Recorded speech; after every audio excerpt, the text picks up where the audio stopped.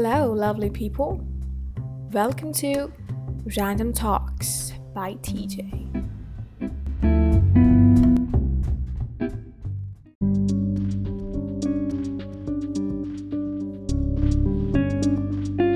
I remember the day in my school when there was a prize distribution ceremony for an essay writing competition in which I did not participate. One of my classmates won a prize and got so many appreciation from the teacher. I still remember the phrase she blessed her with. May you succeed more like this. I was too young to understand what success is. What I understood was winning in a competition, achieving the highest goals that none or only few had achieved are the so-called success stories. And when you achieve success, you will attain happiness. But the truth is, when I won in a similar competition the next year, I was kind of happy. Then my successes over the years made me think, am I really happy or am I manipulated to be happy? Because when I failed to succeed, I felt there is nothing left to be happy with. Then I questioned myself whether a person can be happy only if he or she succeeds. If only the successful ones deserve to be happy, then what about the ones who failed?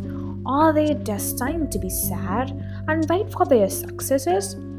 If everyone filled the topmost places in the life, then who will fill the last ones? And this is where we are making a mistake. A first rank holder considers getting a third rank as a failure, but a fifth rank holder considers getting a third rank as a success. Contradictory, right? In both the cases, the result is same, but the effect is different. So, the definition for happiness and success are not universal. It is up to us. We are the deciding factor of our success and failures. If success is yours, then failures are yours too. Embrace those. If possible, celebrate the failures more than the success. It is okay to be happy with failures too. You know what I felt after losing in an elocution competition? I was happy. I didn't envy the girl who won because I never wanted to be better than the other person. I just wanted to be the better version of myself. I wasn't able to speak in front of others before, but now I was able to express my thoughts, and that's an achievement for me. In that case, I have succeeded for sure. The actual failure is when you never try at all. Never giving up is the real success, and that's the key to be happy. Success doesn't always need an appreciation. It is just a state that one individual wants to achieve.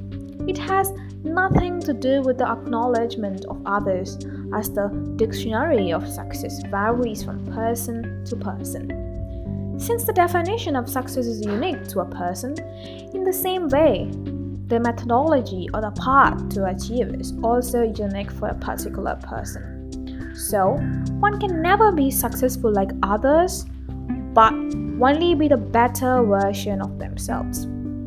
The most important thing that everyone forgets is that success can never be quantified by money or wealth. And also, it can never be compared between two individuals.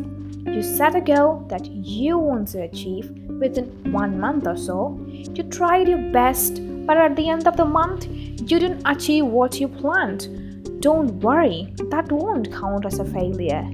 You have given your best, it is just that the methodology and the time required wasn't effective. Learn from the previous attempt. You have gotten an opportunity to explore more options. That itself is a success. Now, give your best through this new methodology for another month. Who knows, you would have achieved what you have aimed. But if you didn't, then no problem again, you have gotten second opportunity to explore. Like I said, it won't count as a failure. Failure is when you never try.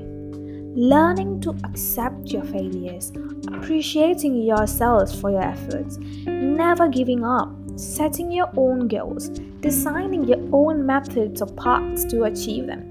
Embracing the results of your own action is what makes a person happier and successful.